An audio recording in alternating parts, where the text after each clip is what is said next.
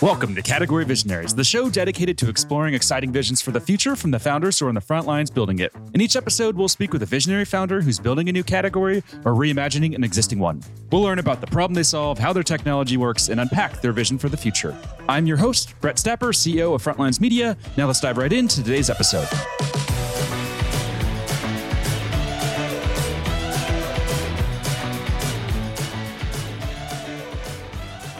Hey everyone, and thanks for listening. Today I'm speaking with David Brumley, CEO of ForAllSecure, an autonomous security testing platform that's raised $38 million in funding. David, thanks for chatting with me today. Thanks for having me on. Yeah, no problem. So before we begin talking about what you're building, let's start with a quick summary of who you are and a bit more about your background. Yeah, I came through a very atypical path. I was actually a high school dropout. And at some point in my life, I was working as a cook, and I ended up living with actually a crystal meth dealer. And police came in and arrested him one night, decided my life wasn't where I wanted to be. So really went back to school, got a university degree, and then started working in cybersecurity. And what really got me interested in this field was this idea that attackers could bend computers to their will. I found it really freeing, actually, to think that I wasn't constrained by that. And so most of my work has been in cybersecurity. And my first job out of college was at Stanford University doing this as really their CISO. And this is around 2000. So one of the interesting things that happened to me was I was sitting there one night, saw a computer that was compromised. It turned out it was a computer that belonged to a physicist. And I called this physicist, and his computer had just been hacked a couple of weeks before. We figured out what had happened. A hacker had found a brand new 0-day, and then they had used that to compromise everything at Stanford, to break into all the systems. One of them was actually google.stanford.edu. And so one of the weird claims to fame I had is I actually got to turn off google.stanford.edu when it was hacked in like 1999. Wow, that's crazy. And what was it like being in Silicon Valley back in 1999? What was the ecosystem like for you? The ecosystem was quite different than it is now. So at that time, it felt like all the best work was happening in universities, and startup scene was just starting out. I remember actually being approached by Google at one point asking, are you interested in being a computer security guy for us? And I was like, how are you going to make money? You're like selling classified ads. And they were, the small 30-person startup on University Avenue. I think today, right, the default is whatever the idea is, we're going to create this $1 billion startup, but that's not what it was like back then. Interesting.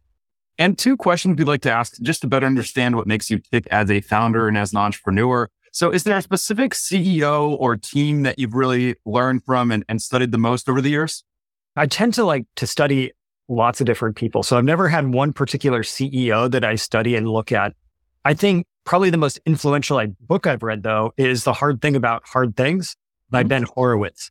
And I think he has amazing advice on really just what the struggle is being a CEO and the struggle of building a startup, and is very real about it. A lot of people, when you read the management books, try to mask the difficulties. Yeah, I really like just the whole premise of that book. When he was in wartime as a CEO, he turned to some of these books and they were just written by management consultants that were very fluffy, high-level concepts. And he needed a manual of actually, what to do in these crazy situations. So just right off the bat, I love that book as well. It's so good. Yeah, it's amazing. And that's most of what your life is as a CEO. Is your job is making the hard decisions, right? The easy decisions you want to delegate down for other people to make. Yeah, one thing you have in that book that always resonated with me is it's not hard to have a big, crazy vision to change the world. That's not the hard part. The hard part is when your vision fails and you have to go and fire 90% of your team and then try to keep building the vision from there. That's what takes guts as an entrepreneur. And I always really found that to be pretty interesting. It's not hard to have the vision. It's hard when things don't work out as planned. Absolutely. There's a lot of great gems in there. That one is great. The other one I really liked is what to do when you have like a star player, but they're a jerk. Because it's an issue startups, or at least I've wrestled with, where you hire someone who's amazing. Like, what happens if I lose them? But they end up bringing the rest of the team down. What do you do then? And of course, the right answer is to let them go. But it's a hard one to make when you're small. Yep, totally. Nice. Well, let's dive in now to what you guys are building. So can we start with the origin story behind the company? Yeah. Well, I'll go back to where I was at Stanford. So what I realized back then was hackers always had the advantage, people who could break into systems. And I got really interested in this question of like, why is that? Why can't we beat attackers? I mean, defense should have all the advantages. They have code, they have people, they have resources. And attackers, of course, there's more of them, but they're not quite as motivated. And so I went back to Stanford University, got a master's, got a PhD, And I kept looking at this problem and really settled on this question of how can I teach computers to do what the top end hackers do? How can I teach them to find brand new zero-day exploits that will allow me to break into systems? And the purpose of that was not to break into other people's systems. It was to find those same sorts of flaws before attackers and get them fixed. And our big breakthrough came when we were able to show we could do this with common off-the-shelf code. So someone could give us an app and we could automatically produce exploits for it. And we wrote a paper about it. It was great. We actually got made fun of by a lot of people in industry at that time. I remember sweating over Christmas once as a very famous security person in the enterprise space was making fun of the work. But a few years later, it gained some traction and DARPA ran something called the Cyber Grand Challenge. They put out a challenge to say, can we build self-driving computer security systems so that humans don't have to worry about that? And it really was a question. They didn't know if it could be done or not. DARPA spent about $60 million on that. We built from the university prototype, a new prototype of this to enter the contest, and we ended up winning. And what came along with winning was $2 million, and we used that really to seed our company. And so really what you see from us is going back to my original problem of how do I find those problems that attackers are going to exploit? And even in research, we recognize that the current approaches weren't working. And our approach is a little bit different. What we're really trying to do is take what a hacker actually does to find new exploits and automate it and put it on hundreds of different computers with the idea that that's how you can scale up. Interesting. To zoom in on a few things there. So what year was that you published it and others in the industry were having their doubts? This was around 2010, 2011. So we published the paper and I remember there was this big long blog post where I won't say who it was, but it was a reasonable company. And their founder was making fun of the paper saying like, oh, these people don't actually know what attack is or hacking is. And they're just deluding themselves. And I remember my grad students actually like, why is this guy attacking us? He doesn't really understand the work and he's just taking pot shots. And so it was really a difficult time because this conversation kept up for like, 3 or 4 months. And what was funny is everything that he was saying was things that we knew were true in the research. We knew that there were limitations, but the point of doing that research is to show incremental progress and push those assumptions. And, if we hadn't been able to get through that, I don't think we could have pushed state of the art. It's really a hard time. It's kind of one of the, I guess, net negatives with the big social presence, right? Is learning to live with all the people who are going to take pot shots at you. And how have you learned to live with that? Because I think that's, one of the things that you have to live with, right? When you're really disrupting or bringing change to an industry is you get a target on your back. So how have you learned to just live with that criticism or doubters or people saying negative things? I'd like to say something really clever here, but really I can't. Really, it comes down to 2 principles. One is I don't spend a lot of time actually looking at what other people say. The more time you look at what other people are saying, the more time you're sinking into something that's not bringing value to you or your company. And the second is just don't respond. The more you try to respond or think you need to respond, people will move on. If you respond, you're just feeding that devil. And so I think just those basic 2 techniques are the ones that I've used. Makes a lot of sense. Now, when it comes to adoption, what types of customers are you seeing really embrace this platform right now? This is one where we've had a shift. So when we came out of this big US DARPA challenge, we had a lot of people at the DoD, the Defense Department, interested in Mayhem. And we actually had a lot of international interest as well. But most of it revolved around offense. And we're not really interested in becoming an offense company. We wanted to protect computers, to make them safer. And so while our initial interest was in that, what we've been seeing over the last few years is a lot more from commercial industry where they're just tired of getting hacked and always being reactive. And they want to be a little bit more predictive about what's going to come. And that's what they're coming with Mayhem. I'd say our sweet spot is really customers who think of security and availability in the business all as the same thing. And what I mean by that is there's some people whose security just means like, how does my credit card database not get hacked or my user database not get hacked? When you look at our customers like Cloudflare and Roblox, a hack brings down their entire business, right? It's unavailable. If someone takes down a Cloudflare node, they're not making money. And so those tend to be the early adopters that we're seeing the most success with now. So is that like the Forbes Cloud 100 then? I don't know what the Forbes Cloud 100 is. Mostly what we do is we go talk to people in security who seem to know what they're doing, talk about the benefits of Mayhem, get them to try it out. And a lot of them end up liking it. I think what I remember about Roblox was interesting. They said ours was the first tool that developers actually chose to use. A lot of security tools, are kind of pushed down on people. They don't like it. And so they liked ours. And are there any numbers that you can share just to highlight the growth and progress that you've seen so far? I can highlight a couple numbers. So we're about doubling year over year, as you would expect. Number of customers keeps doubling. And I think one of the things that I find most encouraging is really this notion of land and expand is playing out. I look at that as really like proof that you have some product market fit. When you can land in a particular business, they buy a small amount to try you out, and then usage keeps growing. And so we've had a large number of customers where that's happened. In fact, I don't think we've had anyone reduce the size of Mayhem. And what's that go-to-market motion look like then? Is that PLG or is top down? What approach are you taking? When we first started a startup, we did a pure B2B motion with a professional sales organization. And we've recently changed it over the last year and a half. And I don't know whether it's the market shift or we just opened our eyes to a more PLG.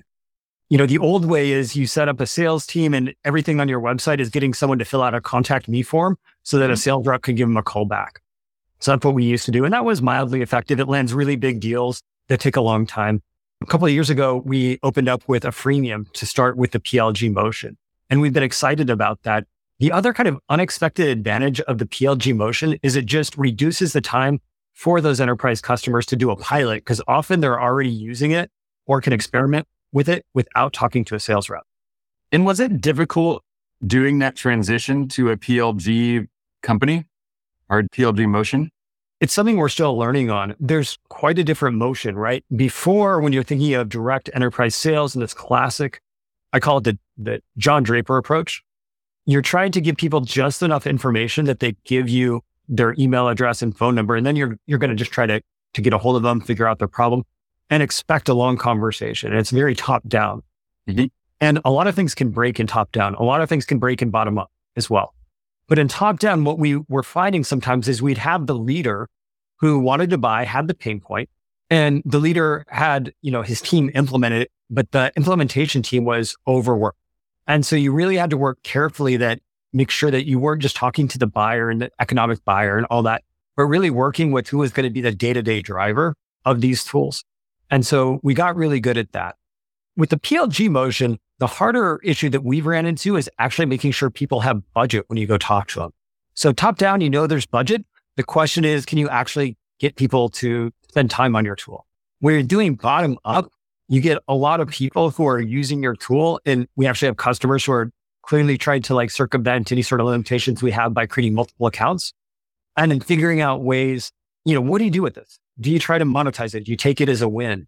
Every board report, right? The very first number everyone wants to see is ARR, not really number of users, at least in our space. And so that's been part of the tension that we've had. And what about culturally? I think that's something that I've heard from other guests who come on. They say that PLG is really a cultural shift that you have to instill in the organization and get everyone really bought in with it. Is that something that you had to do as well? And culturally, did you have to really make a big push to get everyone to believe in PLG? Actually, quite the opposite. What was interesting is with the straight B2B enterprise sales motion, the typical engineer never saw the results of their work at our company. They'd release a new feature, would go out, and then CS would take it and release it to the enterprise customer. And the engineers didn't like that. I think most people at a company have at least some part of them that wants to see that change in the customer for the better. And so when we started our PLG, actually, it was immediately adopted by our engineering and sales staff.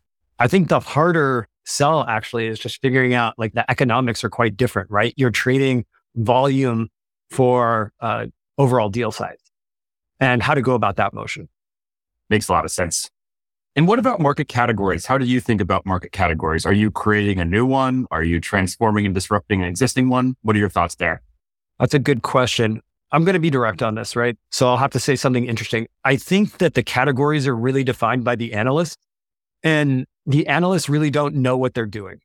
So are we creating a new one? We don't get to say that. The analysts do. But I can tell you that the analysts are getting the categories wrong right now in our space, right? So in computer security, it's actually a big space. It's kind of like saying you're a doctor and you immediately have to qualify that. Are you a medical doctor? Are you a surgeon? Are you a general practitioner? Are you a specialist in some other area like an endocrinologist? So our area is really, the sweet spot is application security. There's another area of security, IT security, where people are mostly concerned with network defenses. What we're mostly concerned with are what are those applications that are going to get compromised or be used to pivot in an attack. Right now, the market really, when you look at it, there's a big company called Synopsys that has tried to buy kind of one of every tool category that Gartner has. And advantage of that to customers is they have just one-stop shopping, but they're really not best of breed anywhere.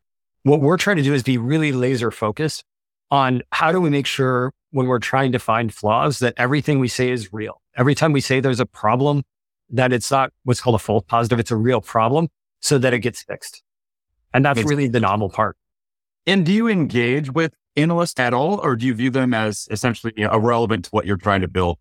We engage them. I think you have to take it as a cooperation. What was always puzzling me, so my background, I'm a tenured university professor at a tier 1 university in computer science. And me and actually most of the faculty had to spend quite a few weeks trying to figure out what analysts were calling different sectors. Like the terms they were using didn't correspond to what they thought they corresponded to. And so a lot of what we do with analysts is we try to just educate on what are the real differences between the tech out there and why one might succeed and one might not. And I do a little bit of work in cybersecurity or with some cybersecurity companies, and it's always blown my mind how confusing the ecosystem is and how much they love these category terms like cloud security posture management. I think someone's trying to do application security posture management, SIM, all of these different buzzwords. Like it gives you a headache just trying to navigate that and understand all of that. I've never seen that in any other industry really besides cybersecurity. It's crazy. And it's just a very noisy place. And it's hard to be original. Like everyone out there wants to talk about, well, if you don't use us, you're going to get compromised. And the last compromise was $1 billion. And that's kind of like saying everyone should buy tornado insurance because the last person who had a tornado had their house destroyed and everything, right? What we are looking at is how do you build trust into software? And so when we go to customers, we never tell them, hey, we're going to certify everything is 100% secure.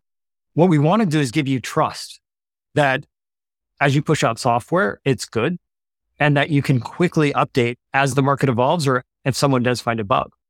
And something you said there about noise, I'd love to talk about that. So I went to my first Black Hat this year in August. It was a lot of fun, but walking around, I just had to think how does anyone navigate this ecosystem? Because everyone is saying the exact same thing. Like all of the vendors there, many of the vendors there seem to have the same core message. So how are you breaking through the noise and how are you standing out for customers?